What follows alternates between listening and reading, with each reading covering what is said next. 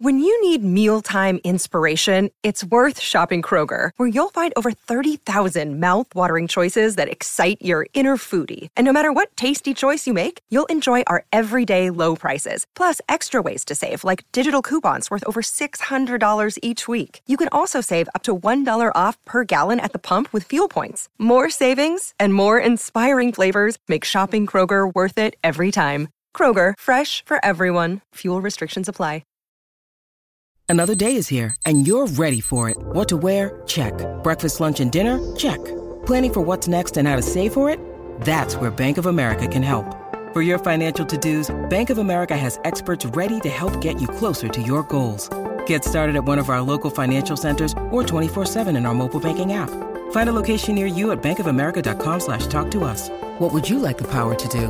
Mobile banking requires downloading the app and is only available for select devices. Message and data rates may apply. Bank of America NA, member FDIC. Whoa, let me get this straight, Doc. You built a podcast devoted to classic TV shows? Marty, you've got to think historically. TV Retrovision. It's the way of the future. You mean the past? Exactly. I'm Ed Gross, and this is TV Retrovision, the classic television and film podcast where we celebrate all our yesterdays, today and tomorrow. Back in the 1970s, variety shows were everywhere. One of the most bizarre was the Brady Bunch Variety Hour, which imagined the Brady characters as hosts of their own variety show. Another was the most popular, Donnie and Marie.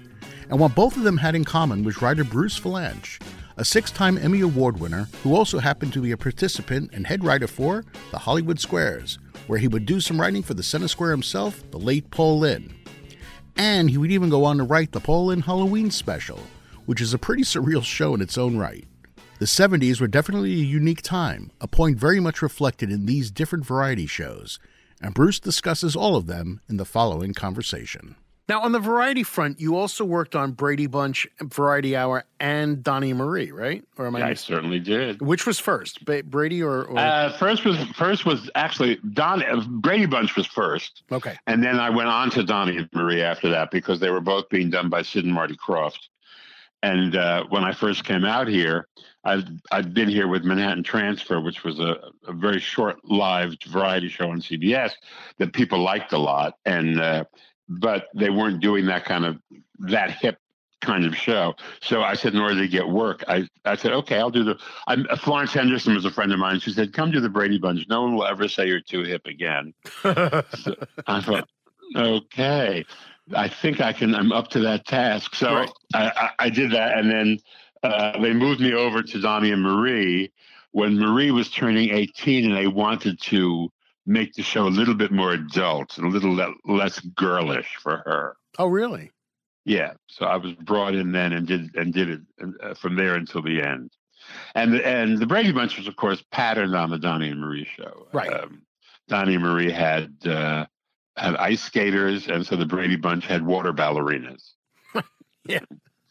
It was all that was Sid and Marty. That was Oh yeah. That was Lidsville. Ugh. I mean. You know what kills me is you watch, like on YouTube, if you watch an episode of the Brady Bunch Variety Hour, they have that awful laugh track that they had on those Saturday morning shows. It's just terrible. So even if you want to try to enjoy it and enjoy even those moments at home between the characters, the laugh track is so overwhelming that it's just it was funny when we shot it. I thought we had an audience. We on Friday nights we'd bring an audience and do all the musical numbers for an audience. Right. And the sketches were all shot during that day without an audience, and the laugh track was added. And I thought, why don't we just do those things in front of it? But they didn't want to. They wanted it to feel, I don't know, more like a movie or more like a sitcom or something. It just was some sort of executive decision that was above my pay grade, right? As they say in the Army. But so that was the reason for that strange laugh track. And the reason, by the way, that we're even talking about the Brady Bunch is because when the movies came out, which were parodies of the Brady Bunch, right? Nickelodeon picked up the Variety Hour, the 9 Variety Hour episodes, and ran them. And people who were interested in that sort of thing the next generation discovered these things and said, well, how did this happen? Another one of those questions. There had been, because there had been all these iterations of the Brady Bunch since the show had gone off the air. Right. And after the variety show, there were all the movies, the TV movies that kept happening. Oh, there was also the Brady Girls Get Married, followed by the Brady Bride series. Right. And then Very Brady Christmas, followed by the Bradys. You know all of this. Exactly. Oh, yeah. And then when finally Paramount did the features, right? They I think Nickelodeon showed this because these were they were in the spirit of the movies, but unintentionally, right? Yeah, they were really campy, and because the idea was nuts. I mean, I think Fred Silverman, who ran ABC at the time, his original idea was to do the Partridge Family as a big variety show, but he couldn't make deals with David Cassidy, and because he was bigger than that, and at that point, so he turned to the Brady Bunch, which had a small recording career, and they did a lot of shows around the country. But when you wouldn't notice it when we actually got to doing musical numbers with them. I mean, they were not, by nature musically inclined. Right. A couple of them were, but not as a group. And the idea that they were performing family, and that we were doing this really meta show, which was like patterned after the Jack Benny show. The Bradys are their TV stars. They live in a house in Malibu, and they do a TV show every week with stars, and they interact with them. So these are all real people interacting with real people, but they all happen to be Hollywood stars. It's so crazy. It's crazy, but it worked for Burns and Allen. It worked for Jack Benny. I mean, these were ancient television shows. Right. They weren't so ancient back then, but they still were. Nobody was doing anything like that anymore. But we tried. No, absolutely. And look, it's one of those things that's so bizarre you can't not watch it if it's on. Do you know what I mean? You have exactly. to watch it. It is. It's just so strange. But we knew when we were doing it that it was ridiculous. But we only were doing 9 of them or 8 of them. We did a pilot, and then we did 8 more because it was on a wheel. There were 3 shows sharing a time slot opposite 60 Minutes. Oh, jeez. It really cracked us up. I mean, it was us and the Hardy Boys and Nancy Drew. How strange. It was such a strange time, the 70s. I know. And then they dumped us, and they dumped Nancy, and the Hardy Boys rocked on. Right. They rocked on, exactly. Yeah. What's so funny about the Brady Bunch show is to watch how into it Robert Reed is, because he hated doing the Brady Bunch. So I know. He was a team player. He decided he was going to try this. Mm-hmm. I mean, he was a real actor. And he had he also was a good comic actor, but he was famous for doing The Defenders, which was a very serious lawyer show, where he was the young lawyer to E.G. Marshall's old lawyer. Right. And so that was what he was known for. But on Broadway, he had done Barefoot in the Park, the Neil Simon play. After Robert Redford left, He replaced Robert Redford. And that's a very light comedy part. And he was really good. So he can do stuff. He could do stuff. So he would commit. Right. And I got put him in a dress, and he committed to that. We put him in Carmen Miranda drag, which to me is the true test of an actor. There you go. If you could pull that off, willing to do that, absolutely. So was it? Again, I asked the question: was it a fun show to work on, or was it just so bizarre? This whole Brady idea. It was fun, but again, it was the 70s. Right. There were a lot of chemical additives. And there was the whole idea we were doing something that was trippy and crazy. And, Sid and Marty, who had made a career out of doing kids shows that were trippy, like Land of the Lost and Lidsville and Puffin Stuff and all of that. I mean, those were all like, smack dreams. Right. shows. Yeah. And this was continuing in a great tradition. And unlike Donnie and Marie, they didn't have to answer to the Mormons. Donnie and Marie, everything went to Salt Lake to the elders to review. I mean, they were very strict about stuff. People couldn't take a coffee break on the Donnie and Marie show on camera. You couldn't mention coffee because coffee is caffeinated, and we don't do that. Oh, wow. So, I mean, it went down to that. It was at that level. The censor had nothing to censor. All she could do was if we had a disco number, she had to look at and make sure that we didn't run the lights at the frequency that sends epileptics into seizures. Oh my God! That was the level of where the censor was. She had nothing else for her to red pencil because the show was so squeaky clean. Now the Brady Bunch did not have that, so the Bradys could be looser and have other stranger things on them, and they did. We all had a thing in our office. Somebody gave us for Christmas. It was a wall hangings, very small, and it was behind glass, and it was confetti and feathers and balloons and glitter. And hanging next to the outside the frame was a tiny hatchet. And there was a note attached to the hatchet that said, "Break glass in case of finale." That's pretty good. Because every finale on a Croft show had glitter, confetti, balloons. Just the craziness, yeah. Yeah, nuts. I mean, showbiz. It was all big-time showbiz, but it was all that kind of stuff. And it was just, nuts and happiness. When you were working on Brady's, were there any of those actors that you felt you could, write for and they could pull it off? And were there some you dreaded writing for? On the Brady show, yeah. Well, the supporting characters, Ambi Davis, who was the maid, Alice, and we had her legendary boyfriend Sam the Butcher, who was Rip Taylor in this context, which was totally bizarre. They were great fun to write for, and I wrote for them a lot. And the guests who came on, Vincent Price was my favorite because, of course, we did, I think, some kind of a Halloween thing with him, right? And then Lucille Ball was on it, and Tina Turner, and so there were a lot of people. I mean, everybody got to do something aside from a number. So those were always fun. When you have Milton Berle and some of those legends, and who would do almost anything because they that was what they did. Sure. So that was a lot of fun, but I mean, it wasn't like writing Frasier. And I noticed in your praises, you did not mention any of the Bradys. The Brady. Oh well, I love Florence. Yeah. I mean, that was. I mean, you were writing the Brady Bunch, which was not the kind of thing I would write. I mean, that was real family comedy. I mean, I can do it, and I did, but. It wasn't much, what I particularly enjoyed doing. Sure. I liked the kids, and everybody was great. I mean, it was, nobody was. I mean, they were funny because Maureen was going through a lot of drama in her life, and so off stage there was all kinds of stuff happening. Barry Williams was chasing after Florence. He was madly in love with the woman playing his mother. That's so weird.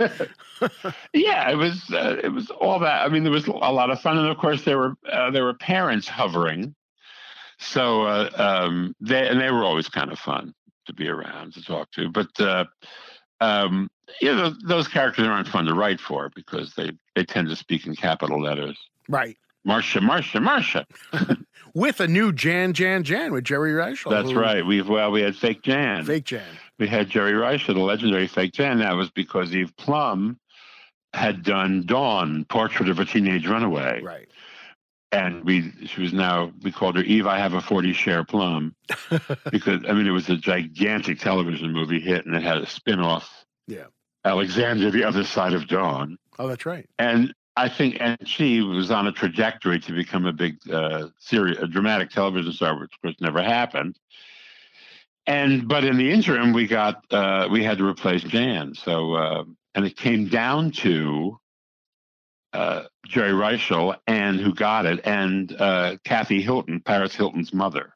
Really? Who was not yet Kathy Hilton. She was Kathy. I can't remember the last name at the time. I can look it up. That's no problem. Yeah, and it was the two of them, and Jerry got the job, and Kathy went off and married one of the Hiltons, I guess, Baron Hilton, and that dynasty continued. Yeah, exactly. Meanwhile, the legend of Fake Jan was born. And boy, and I think this is great. She embraces it full-hearted, Absolutely. I think that's great. Sure. Absolutely. Why not? Now, when this show ended after its 9 episodes, including the pilot, were you relieved? I mean, was there like, okay, good, I'm glad I don't have to do this one anymore? No, I wanted it to be picked up. Oh, you did? Kidding? I wanted to buy a house. Fair enough. But we were hoping we were hoping against hope we would continue to do it. It was fun to do it. We were paid well, I was not yet at the point where I could say I'm walking away from this. Right. No, it was great. We moved over.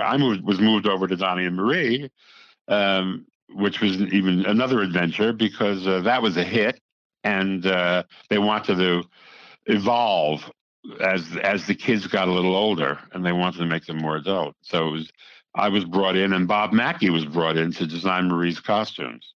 And Bob had worked on the Brady Bunch, right? No. Oh, he didn't. I thought he did. No, Pete Menefee was the guy. Oh, okay. The designer on Brady Bunch. Right. But Bob had, of course, done Carol Burnett and Cher. Those were his two gigantic television credits, along with a million specials, Mitzi Gaynor, Anne Margaret, all of those kinds of things. I mean, he was already a legend. To this day, I can't hear the name of Anne Margaret without thinking Anne Margrock. I just can't do it. Anne Margrock. Exactly right. The Flintstones. Pebble Flintstones. Yep. Sure. I'm sorry. I know that was a little tangent. That's okay. It's, they all cross over. It's I guess they do. So you go over to Donnie and Marie.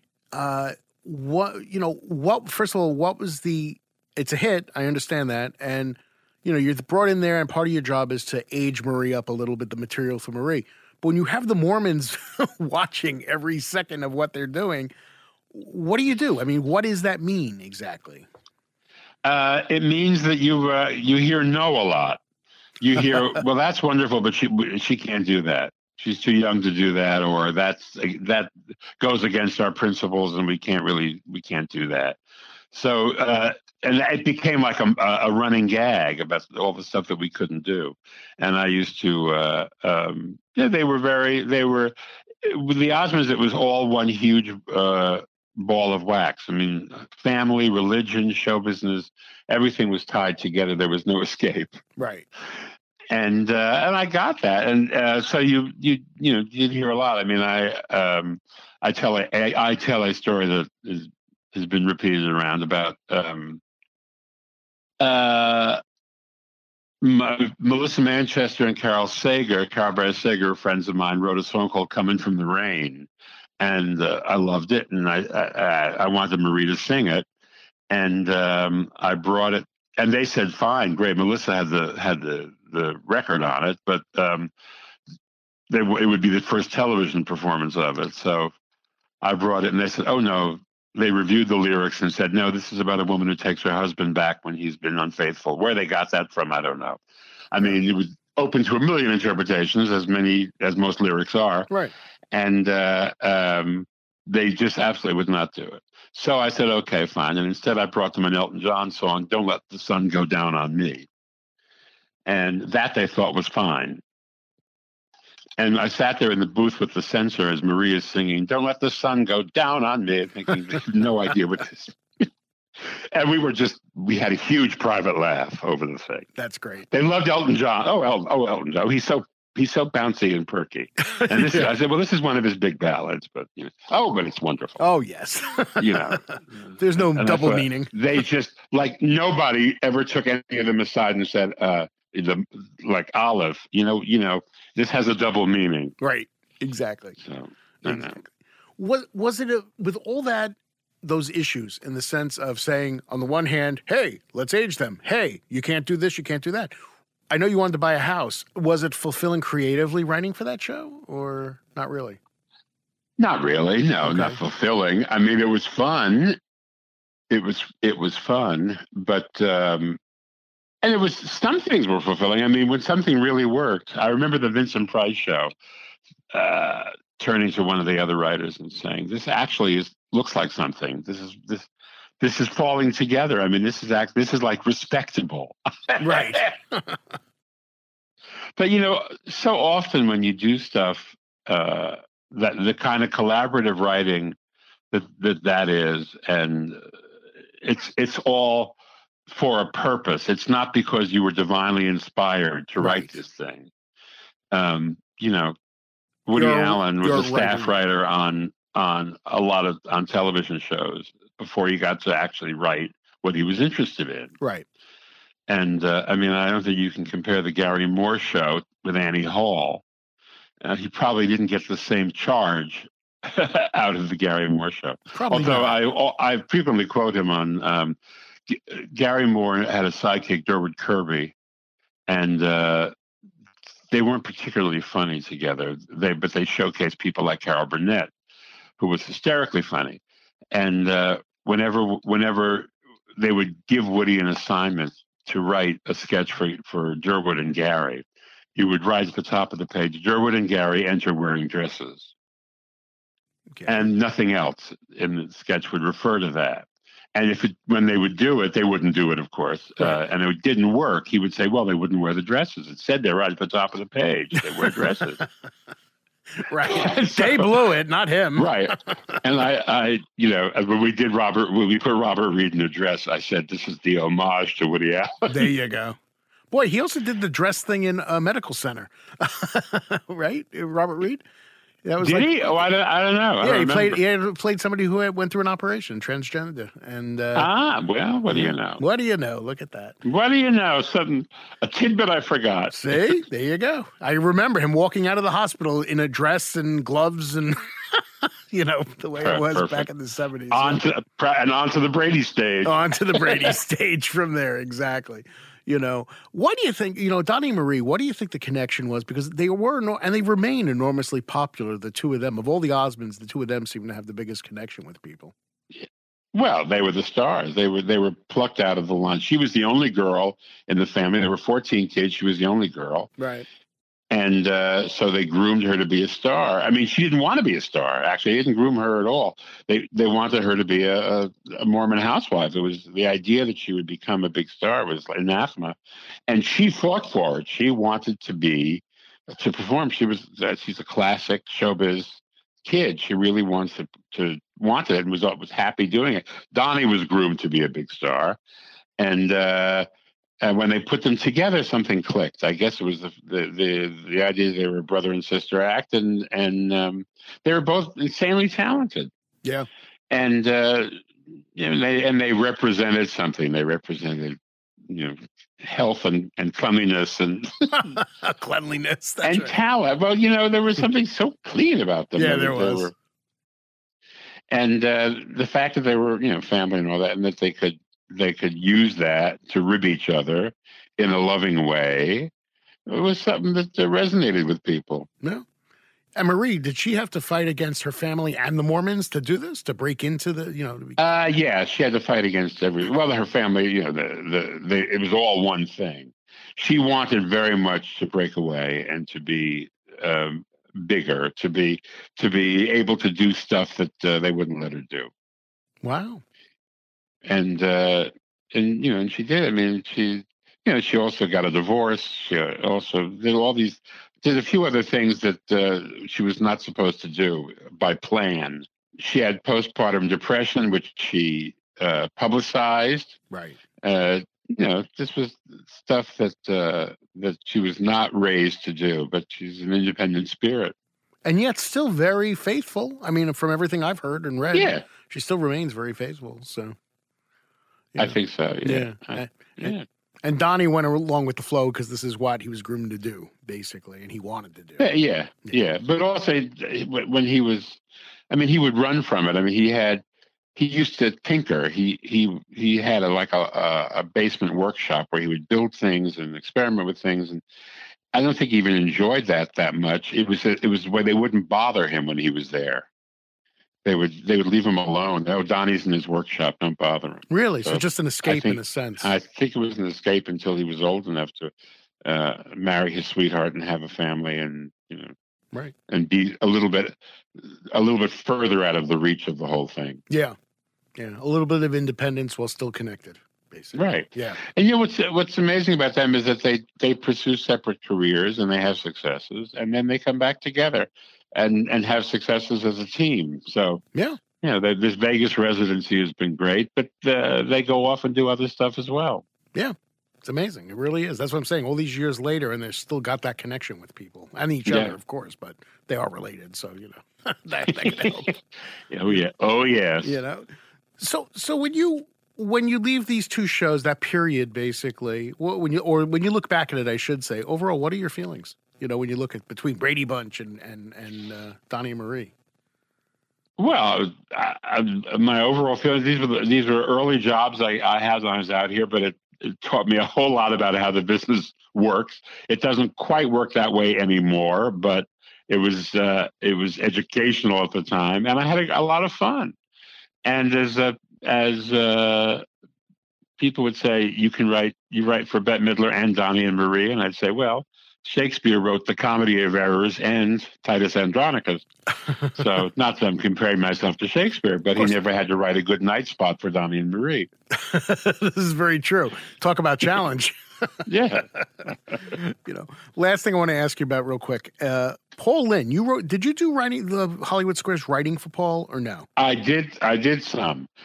He was on Donnie and Marie. That was how we met. Okay. He was a regular on Donnie and Marie. And what had happened was he had a sitcom that failed, and they put him on Donnie and Marie at a gigantic salary as a regular. And I was writing for him, and he was also shooting Squares, which they would do at night at the time. So sometimes we were leaving Donnie and Marie, and he would say, "I'm come with me to Squares. I haven't got shit," and we'd sit and write stuff in the car, or we'd go out. We'd go to a little room, and he'd show me stuff and all of that.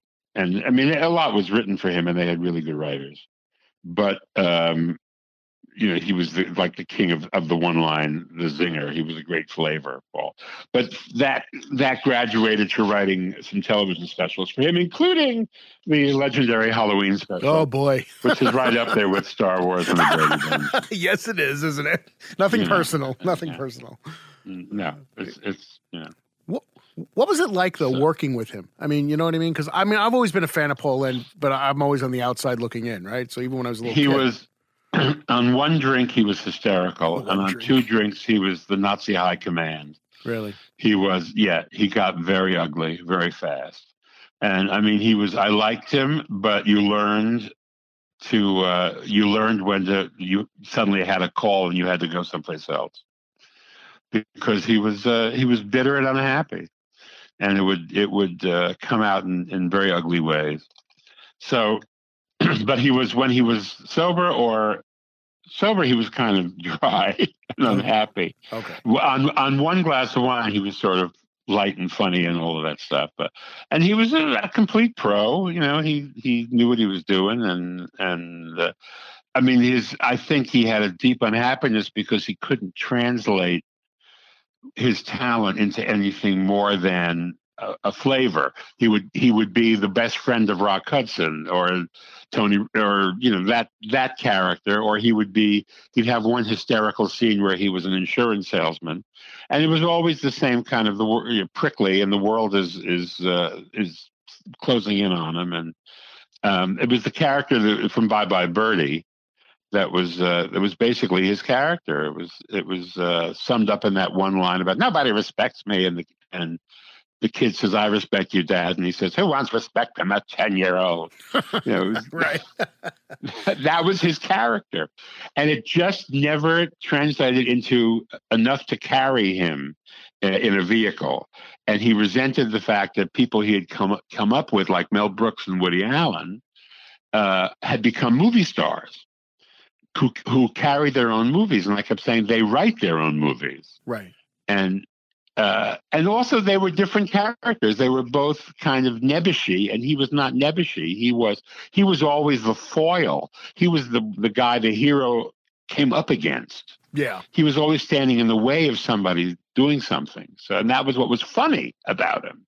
So he was tough because he had tons of money, and but he was a closer because he would get up and he would do one line, and he'd bring the house down, and then he would come back 20 minutes later. Right. So that was not what he wanted to do, and that made him really unhappy. So you think that was the source of that bitterness? Because I've heard about that bitterness from other people. I think so. Yeah. I mean, I don't know. I'm sure there's, people who grew up with him probably have a lot of other things that they can attribute this to. But This is what I witnessed. I mean, he was just not happy in his own skin. Yeah. And really, really yearned to be something else. And when he went on the road, when he was not on television, he would do plays. He would do The Impossible Years was a play he liked doing, which had been written for Alan King on Broadway, and David Niven, of all people, was in the movie. But Paul would do it in summer stock, and he would do great business, and he was funny in it because he was playing a harried father. But that he was the center of the story, the harried father. Right. And he just couldn't get more stuff like that off the ground. That's too bad. You know what's amazing to me is that the man appeared on 11 episodes of Bewitched, and you would think that he was a co-star on that show. I know, Uncle Arthur. Yeah. Yep, the presence he had on those 11 episodes is just astounding. Yeah. Yeah. But I don't know. And of course, and with Alice Ghostley. I always thought they were related. Well, they worked together, and they had a kind of you stole that from me, and no, you stole that from me, and I don't know. I never got to the bottom of that. Yeah, it certainly looked a lot of their reactions and everything, even the way they spoke sometimes. A lot of stuff was same stuff. Yeah. Yep. It was like, so the Halloween special though, I mean, terrible, good, whatever. I mean, it's fun bad is I guess the way you can describe it. Yeah. It's just you have to remember it's of its time, and it was one of those things that was loaded and crazy, and of course. With Paul at the helm, we could load it up with insanity, and nobody, they liked that. That's what they wanted. Right. They wanted Kiss and Florence Henderson on the same show. And Margaret Hamilton is the Wicked Witch of the West, and all that kind of stuff. And the real irony to me is if Paul knew. I mean, he died like in 1981. Oh yeah. If he knew that we were still talking about him, he would be stunned. I mean, he'd be absolutely amazed. Hope you enjoyed this little trip back to the 70s, and you didn't even need a DeLorean to get there. Please subscribe to this podcast, give us a 5-star review, and tell your friends about us. Thanks very much for listening, and we'll see you next time.